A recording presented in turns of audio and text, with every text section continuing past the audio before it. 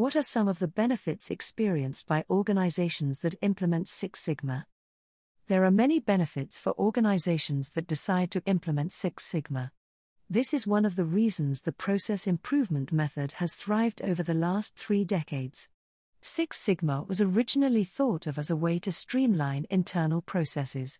In today's business environment, organizations use Six Sigma methods in both conventional and non-conventional ways. Most people know that Six Sigma methods focus on continuous improvement. What many don't realize is that these methods don't just apply to manufacturing, they can apply to any process, system, or method. That's because Six Sigma focuses on statistical averages. It looks at a function and determines how far it deviates from the mean average. Practically, that means you can apply some element of Six Sigma to every aspect of your organization.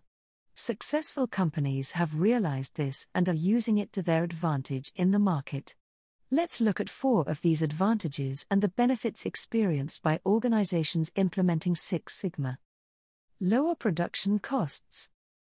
The first and most obvious benefit of implementing Lean Six Sigma is reducing production costs.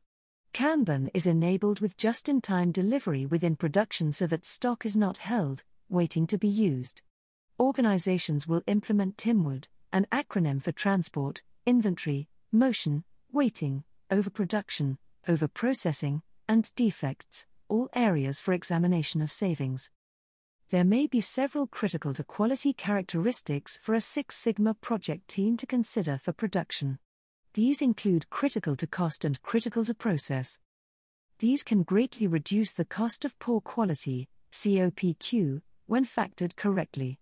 Cost of poor quality is the sum of internal and external failures. All Lean Six Sigma black belts are familiar with COPE and actively look to measure it during a project. Less rework.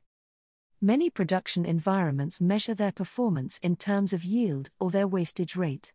If 100 products are created, and 98 of them are usable, then the yield is calculated as 98%. Six Sigma and Lean can cut down on the amount of this rework through the use of statistical analysis. While it's true that you measure quality to the customer and not the accuracy of the product, it's also true that quality problems equal waste.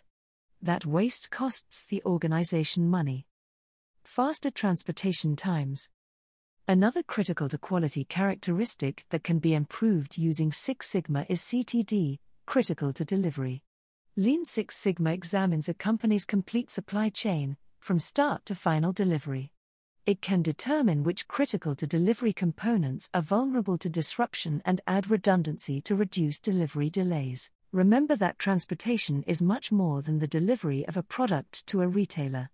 Transportation can include transporting the order details to the warehouse, packaging, transportation of goods on site, and collection arrangements. Fewer accidents. Using methods like 5S, critical to safety, CTS, procedures can be enhanced within an organization. 5S is a Japanese philosophy that focuses on the effective organization of the workstation and on standardized work processes. It is an instrument to design a safe, clean and structured work environment, to reduce unproductive activities and to improve quality, efficiency and security.